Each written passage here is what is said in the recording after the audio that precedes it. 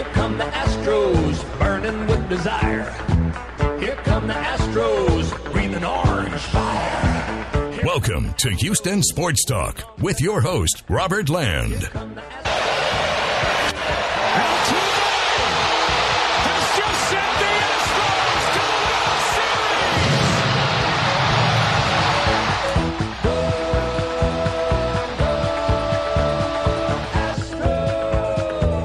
Thanks for listening to the best Houston sports podcast. Robert alongside my usual co-host, Stephen Kerr. And Stephen, I tell you what, is there any question anymore who the greatest Astro of all time is? I think it's Jose Altuve's firmly got that grip on that. I just tweeted out, Robert, I literally love you, Jose Altuve. I'm sure millions of others did the same thing because, look, you know, this guy has been through some tough times with the Astros. In 2015, when they had that surprise season, he was so upset after the postseason when they lost to Kansas City. I mean, just, you know, Bregman's great, Correa's great, done some great things, Springer's done some great things, but Altuve is Altuve. He is the one. You couldn't want it to happen to a better person, a better player than Jose Altuve. After what he has endured with this Astros team and how he helped them in 2017, this to me is just the pinnacle. And yeah, the World Series, we haven't even started the World Series yet. But yeah, right now, right here, he has to be the greatest Astro of all time. Yeah, I mean, I thought it would take, 20, 30 years before we would be talking anybody that would replace Craig Biggio. Craig Biggio, it seemed like, was firmly in that position. But with what Altuve has done in just the last, 9 years as an Astro, taking the team to 2 World Series, but more importantly, he has been clutch. This postseason, we could talk about Bregman struggling with runners in scoring position and Springer's struggles and Yordan Alvarez going into the tank and Yuli, until this game 6, he was only 7 for 35 and all the guys, one after the other. Correa struggling some offensively, even though he had the 2 big home runs. But, I mean, Jose Altuve not struggling, not ever struggling in the postseason. He has been the most consistent Astro offensively. And I took a look at Aroldis Chapman's numbers against some of the different Astros that were coming up to the plate and noticed immediately in the regular season anyway that Jose Altuve against Aroldis Chapman was 2 for 6. I'm like, 2 for 6. He got a couple of hits off of him. That's 333. That's pretty darn good against Aroldis Chapman. Altuve could retire right now and not do a single thing more after this season. And I'd say he's not only the greatest Astro of all time, but he is a lock for Cooperstown if he wasn't already. I mean, you just said it, Robert. He does it in the clutch. And with all due respect to Craig Biggio and some of the others, that have gone before, obviously they haven't had the opportunities that this Astros team has had to be in the clutch, to be in the World Series. But you can't penalize Altuve for that because he's had those opportunities. Well, Biggio and Bagwell, they were in the playoffs plenty, They were in the playoffs plenty, but what I'm saying is, and they had their chances there, but they never got deep enough to get to the World Series, except, of course. Yeah, well, that's the problem. That's the problem, Stephen. They didn't get deep enough, and because they didn't hit in the clutch in these division series and the championship series. They couldn't do it. Altuve has done it. He has hit when it matters. And that's the difference. And that's what really separates the great players from everybody else. It's not about how many hits you have, even if it's 3,000. It's not about how many homers you have, whether it's 400, 500, 600. It's what you do when you have those opportunities to come through in the postseason, whether it's the ALDS, the ALCS, the World Series. That's what I'm saying. That he is separate from every single Astro that has come across in the last 50-something years the club's been around. Yeah, I mean, the guys, we've seen Astros have their chances. I mean, Berkman was the most clutch Astro until this group of guys, until the last decade. He was the the standard, or Terry Poole if you want to go back to the 80s. But Berkman would also give you the power in the OPS in the postseason with a 900-plus OPS over the course of his postseason entire career. But, yeah, Altuve, it's been remarkable what he's been able to do in big situations. And, I mean, this was a game that, we have so many moments to get to, but, let's go through the game a little bit. Now, I'll start off with Yuli's 3-run home run, and that was his third 3-run home run in his postseason career. We talked about it the last podcast. We said Yuli, he's hitting the ball hard, but it's not happening for him. And, Hinch stayed positive about him. He kept the trust in Yuli, and it paid off. That third 3-run home run in his postseason career tied him for second in postseason history with 5 other players. The only player with more, Manny Steroid Ramirez, had 4. And then also entering Game 6, the Astros were 88-2 this season when leading by 3 or more runs, the best mark in Major League Baseball. They were a perfect 50-0 at home. Steven, if I would have just taken a nap afterwards, we could have just, right after the home run, we were fine. We just taken a nap, game over with, Astros up by 3. Yeah, but you know what, Robert? Houston teams just don't seem to know how to make things easy, do they? It's just, you think you have it sewn up, and, but of course, with only a 2-run lead going into the 9th inning, whether it's Osuna or anybody, a 2-run lead is not insurmountable. But the Yankees come back and they tie it. And, as disgusted as I'm sure a lot of us were when that happened, when you saw the heart of the Astros lineup coming up, you just had that little ray of hope that somebody was going to come through and win this thing. Because, if it went to extra innings, the Astros bullpen was pretty much stretched out. I think they had Brian Abreu and I believe Hector Rondon, and that was it. You really, really wanted somebody to come through in the clutch in the 9th inning, and that's when it happened, and that's when Altuve did. Well, we got to talk about some major moves leading up to this Altuve home run, and just I want to get your thoughts as it was happening. A.J. Hinch, it has been custom for him to take out Michael Brantley late in games for Jake Marisnick, and they talked about it in the broadcast, in the television broadcast, that Brantley was like, what can I do to be out there late in games? And, Brantley was, trying desperately to convince Hinch, according to, their conversations with Hinch prior to this game. But I guess the thing was, Michael Brantley made the spectacular defensive play. He was doing it defensively in this game. He made the play of the game, and still Hinch took him out. And Aaron Boone, I wouldn't have pitched to Altuve right there. Thank you, Aaron Boone, for that, because Jake Marisnick was on deck, and I get a little bit frustrated at times because I think A.J. Hinch thinks game over, and somehow Jake Marisnick is going to make this extraordinary defensive play in the last inning or two. That type of thing very rarely happens. The difference between Jake Marisnick and George Springer, and I've talked about this before on the podcast, there's a difference, but it's a slight difference. And I get it. George Springer is also a little bit better right fielder than Josh Reddick, but still, it's just not enough to me to take out one of your best hitters. Michael Brantley has turned it around. It seems like over the last few games has got his offense going, and he's your protection in that order for Jose Altuve, who is your best hitter in the playoffs. And taking Michael Brantley out there, I was like, yeah, I don't know about that. I had a friend over at my place, and we were talking about that. We just weren't sure about that decision. Yeah, and I think that, if Altuve hadn't hit that homer, Marisnick was going to be up next. And, Marisnick is a great defensive player. I'm sure he would have made that headlong dive play, but I don't know if he could have thrown Judge out at first base like Brantley did. And honestly, I didn't know Brantley had that kind of arm. His glove work is underrated, but he fired a cannon when he made that play. And I think it was not only the defensive play of the game. I really think that at the time it came, with the significance of it, that it was the play of the series, defensively anyway, just because of when it happened and how important it was in this game. So yeah, it was definitely a risk. You take risk when you make moves like that.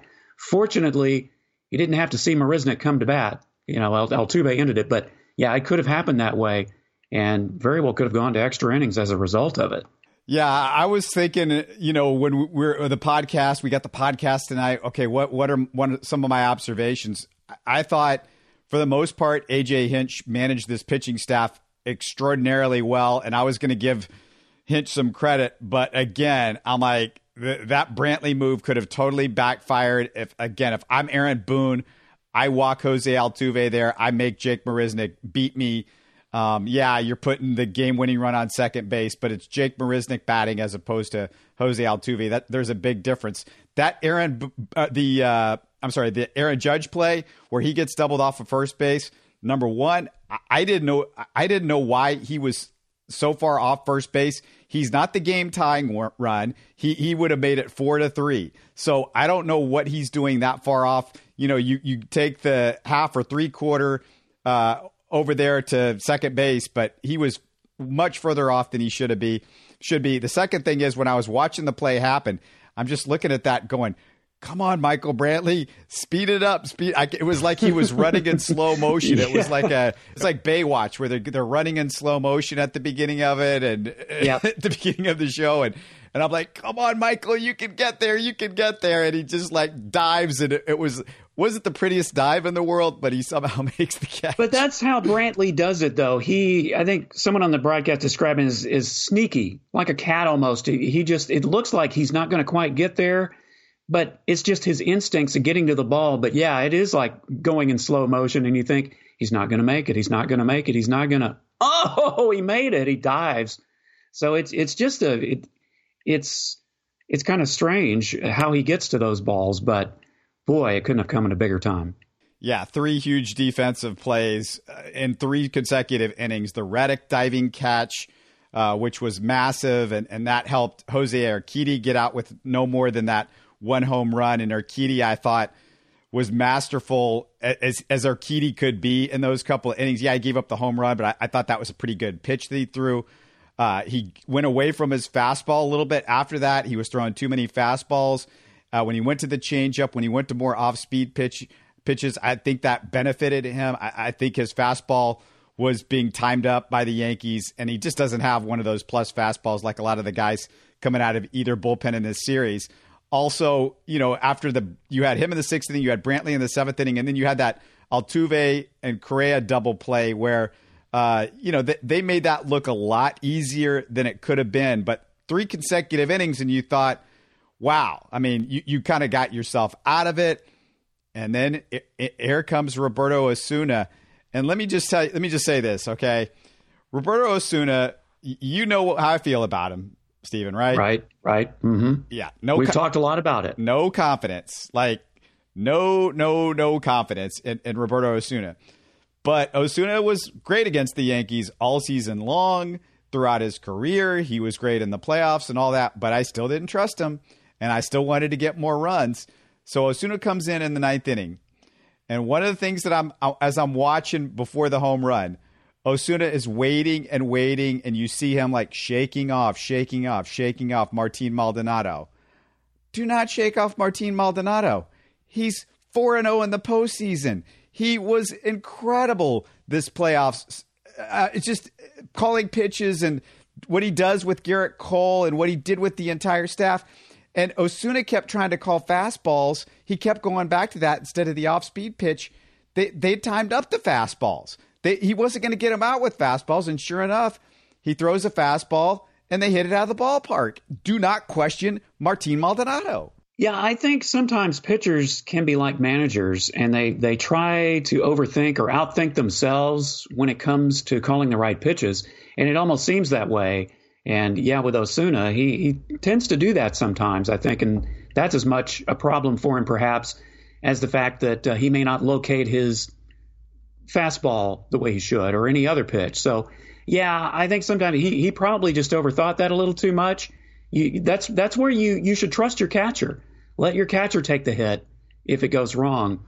Obviously the pitchers like Garrett Cole, Justin Verlander, they're going to know the game inside and out just like the catchers are. And I'm not saying Osuna doesn't know the game, But that's where you trust your catcher there. And you shake off too many signs, then you run the risk of basically outguessing yourself. And I think it certainly came back to haunt him and almost cost us the game there, or cost the Astros the game. Yeah, taking people behind the curtain for a second. You and I have discussed we kind of want to do a preview of the World Series before the game on Tuesday. This is pretty quick turnaround, but we're going to try to get something up maybe in the next couple of days.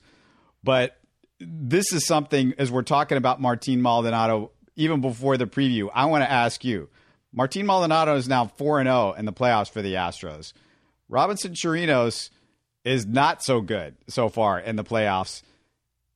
Any thought to have Martin Maldonado catching more in the postseason or in the World Series than he has in the rest of the postseason? Because outside of Justin Verlander and his caddy and Robinson Chirinos, I feel like Martin Maldonado needs to be out there every other game.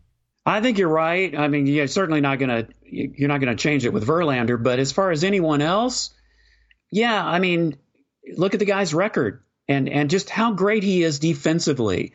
And think about it. The Yankees made so many defensive mistakes, and a lot of them were behind the plate. The passed balls, yeah, there were some wild pitches in there. But Gary Sanchez truly struggled in this series, offensively and defensively. And Martin Maldonado, now he's not really that much of a better hitter than Chirinos, but at the same time, he can come through, and his defense is really a key, and is definitely going to be a key in the World Series when you're talking about a team that also has great pitching with the Washington Nationals. So, yeah, I'd have to tend to agree with you about that, at least for the most part, of maybe having him some more playing time. You could say he's not a great hitter, but that was a sweet-looking bunt. It was a sweet look. That totally threw me for a loop. I'm like, wait, Martin Maldonado putting down a bunt? Are you kidding me? The Astros hardly ever bunt at all. I mean, you're not going to see the big guys do that. But, yeah, that definitely did catch by surprise. It's a shame that they couldn't get something out of that, because that was about as pretty as you could see. And you just hustling down the line. Here's a catcher hustling down the line like he's running a 4.340, and he makes it. It's awesome. I tell you what, as I saw him put down that bunt, it was such a good bunt. I thought, can we get him working with Miles Straw? Because if Miles Straw could put bunts down like that, Miles Straw would bat like 1,000. Well, I've even said that before. I think if not on this podcast, certainly to other people, and I may have tweeted it out, is that you don't expect guys like Springer or Altuve, Bregman, and those guys to bunt, but some of the guys at the bottom of the lineup, I just think the art of bunting has lost itself in baseball. And in the postseason, small ball is really what's going to get you there. Yeah, there were some home runs, but you're going to manufacture runs more often than not. And bunting in situations like that is so important. And in the case of Maldonado, I mean, who was expecting a bunt like that? No one. The Yankees certainly weren't, and that's what helped him. So, yeah, I would agree that maybe there needs to be more of that, especially at the bottom of the lineup, when you've got guys like Maldonado or Chirinos or whomever, even Marisnik, if you're putting him in the ninth hole, bunch your way on base, especially Marisnik. With his speed, why not? All right, well, let's talk about some of the other guys that came through. Brad Peacock with a huge start. He becomes the 7th pitcher in postseason history to start a game on no day's rest. It's the first time it's happened in a round other than the World Series. He's also the 4th pitcher to finish a postseason game and then start the next day on no rest. You want to guess the other 3 guys? You have any guesses? I think I saw it. They are guys that I don't think any of us have ever heard of. They're way back when, right? Like early 1900s? Yeah, it's 1924. By the way, I love these guys' names. Yeah. I love the names on this. Okay, 1924. We're going to go to Washington Senators. There was a team before the Nationals, and it was the Senators. Right. And how about this name? Firpo Marbury. F-I-R-P-O. Firpo Marbury. Firpo Marbury. I love it. That's great. I most baseball, like the harder core, the ones that love the history, know the next guy on the list. If you're an SABR guy, you might know some of these names, but yeah. This next guy, because this is one of the great nicknames in baseball history, Mordecai Three Finger Brown. And I've heard that name. I know that name. Yeah, that's 1910 with the Cubs, and then Of course, I'm sure everybody was talking in the bar yesterday about Doc White from the 1906 White Sox. Oh yeah, I remember him. I think I grew up with him. Yeah, I remember Doc White. Yeah, some people think I'm old enough to know Doc White. Not quite. He was. We missed each other in elementary school, but yeah, some interesting names on that list. But Peacock with the big start, and then, I mean, it doesn't get any bigger than Ryan Pressly. He comes in to get that big out. Get Gregorius, but then, God, it was terrible. When he lands awkwardly on that surgically repaired knee, and it was like in a split second as I'm watching it, and I saw the facial expression and the way he landed on the knee, I just thought, that's probably the last time we're going to see Ryan Pressly this postseason. Postseason, yeah, it definitely spelled trouble, and it's just your heart sank when it happened. I mean, he made that great play, but at quite a price. I mean, they've listed him as day-to-day for the moment, but I just don't see. I mean, he had so much trouble coming back from the injury when he came back that, yeah, that's going to be a very tough loss for the Astros bullpen if he's not able to go in the World Series. But I tell you, though, he made a play when he really needed a play to be made. You just have to hope for the best for him at this point. But as far as Peacock, getting back to him, what really helped him is that he only threw 8 pitches in Game 4. And I really liked the call of A.J. Hinch going to him to start this game. You knew he wasn't going to give you 4, 5, 6 innings. You knew that. I thought maybe he could go 2 innings. He almost did. First inning, he comes out, which is, to me, I would think, I mean, I've never been a pitcher, certainly not at that level. But the first inning's got to be the roughest inning of any pitcher coming out, especially in a game like that. But one of the reasons you want Brad Peacock out there in a situation like this, if you're going to do a bullpen game, no moment's too big for him. He is calm, cool, collected on the mound. He slows his heart rate down. He has experience as a starter, plenty of experience, and he's been in these moments before. He's got that experience too. So I really like the way that A.J. Hinch set it up, where Peacock started the game. He gave you a good first inning. He kind of wiggled into trouble in the second inning, but you knew he wasn't going to go far. So I really applaud him for making that decision, putting Peacock in the opener.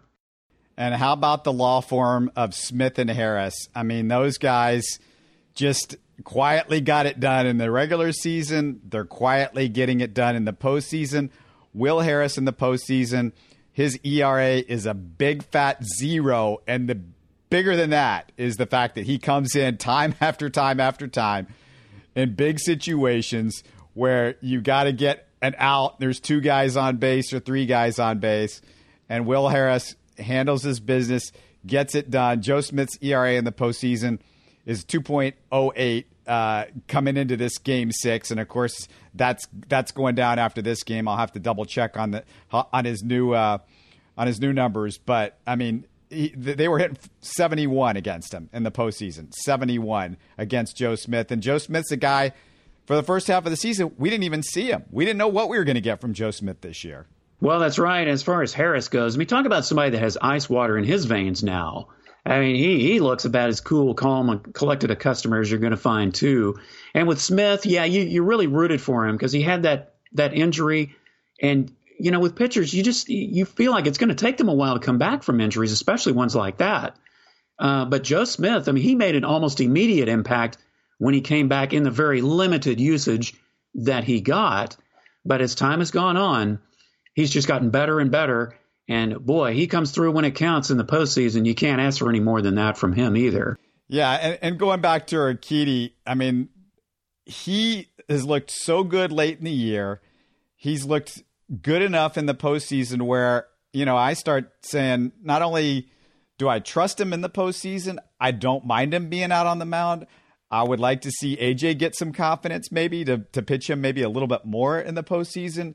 Yeah, he gave up the home run. Like I said, I think that home run was just that's a great hitter making a great swing on a tough pitch. But I mean, Urquidy's somebody that is giving me confidence going forward in the World Series, and he's also given me some confidence going into next year because the Astros are going to need a 4th and 5th starter. We're assuming Garrett Cole's out the door. And, Lance McCullers is coming back. We don't know what we're going to get. He's coming off of Tommy John surgery. who's going to be the pitchers next year for the Astros? Can you trust Wade Miley? You're going to go into another season with him knowing, maybe by the end of the year he's going to run out of gas again. So Urquidy, it's a big thing not only for this game and a big, obviously a huge deal going into the World Series, but going into next year too. Well, that's right. And, it's funny. I was thinking before Game 5 started, and even before I saw that Brad Peacock was going to be the opener, the thought crossed my mind, how big does this Wade Miley collapse look now? Because honestly, when the Astros made the trade for Zach Greinke on July 31st, the only trade deadline there is, what was really exciting about it is the fact that we felt, a lot of us on, you and I on the podcast and so many of the Astros fans and media, we felt that the Astros from 1 through 4 had the best rotation in baseball. Not just Verlander and Cole and not just Greinke, but Wade Miley, the way he was pitching. And, what a difference a little time makes is that Miley collapses and now, he didn't even pitch well in the ALDS. Wasn't even on the ALCS roster. And, so how big was that collapse that you even had to think about having a bullpen game in Game 5 when you're up 3-2, you're coming back home. You would have loved to have seen either a Justin Verlander or Garrett Cole close it out on Saturday night, or even a Wade Miley. You could have put him out there and you would have had utmost confidence in him to close it out. But thankfully for the Astros, they got through the bullpen game. They almost blew it, but they came through. But I was thinking about that before the game. Where do you put this game in Astros lexicon postseason games? The Astros, for as young a franchise as they are, and by a lot of standards, they are a younger franchise, they've had some of the most iconic postseason games in baseball history. If you go back to 1980 in Game 5, 86 in Game 6 in the Billy Hatcher home run game and Jesse Orosco. If you go to 2017, I know we all remember Game 5 in the World Series and that back and forth. And that, to me, is still the Astros' best postseason game. But, as far as pitch for pitch, this one goes right there with that game, with Game 6 in 1986. Where do you put it in that ranking? Well, now, if you're talking about full games, I still have to say 2017 Game 5 is just a game of, there was so much back and forth in that game that you had no idea what was going to happen. I think as far as tonight goes with the roller coaster aspect, it's definitely up there. The 80 game and, of course, the 86 game, they eventually were losses, but they were still great games, honestly. I know that 86 game, I don't remember what inning it was.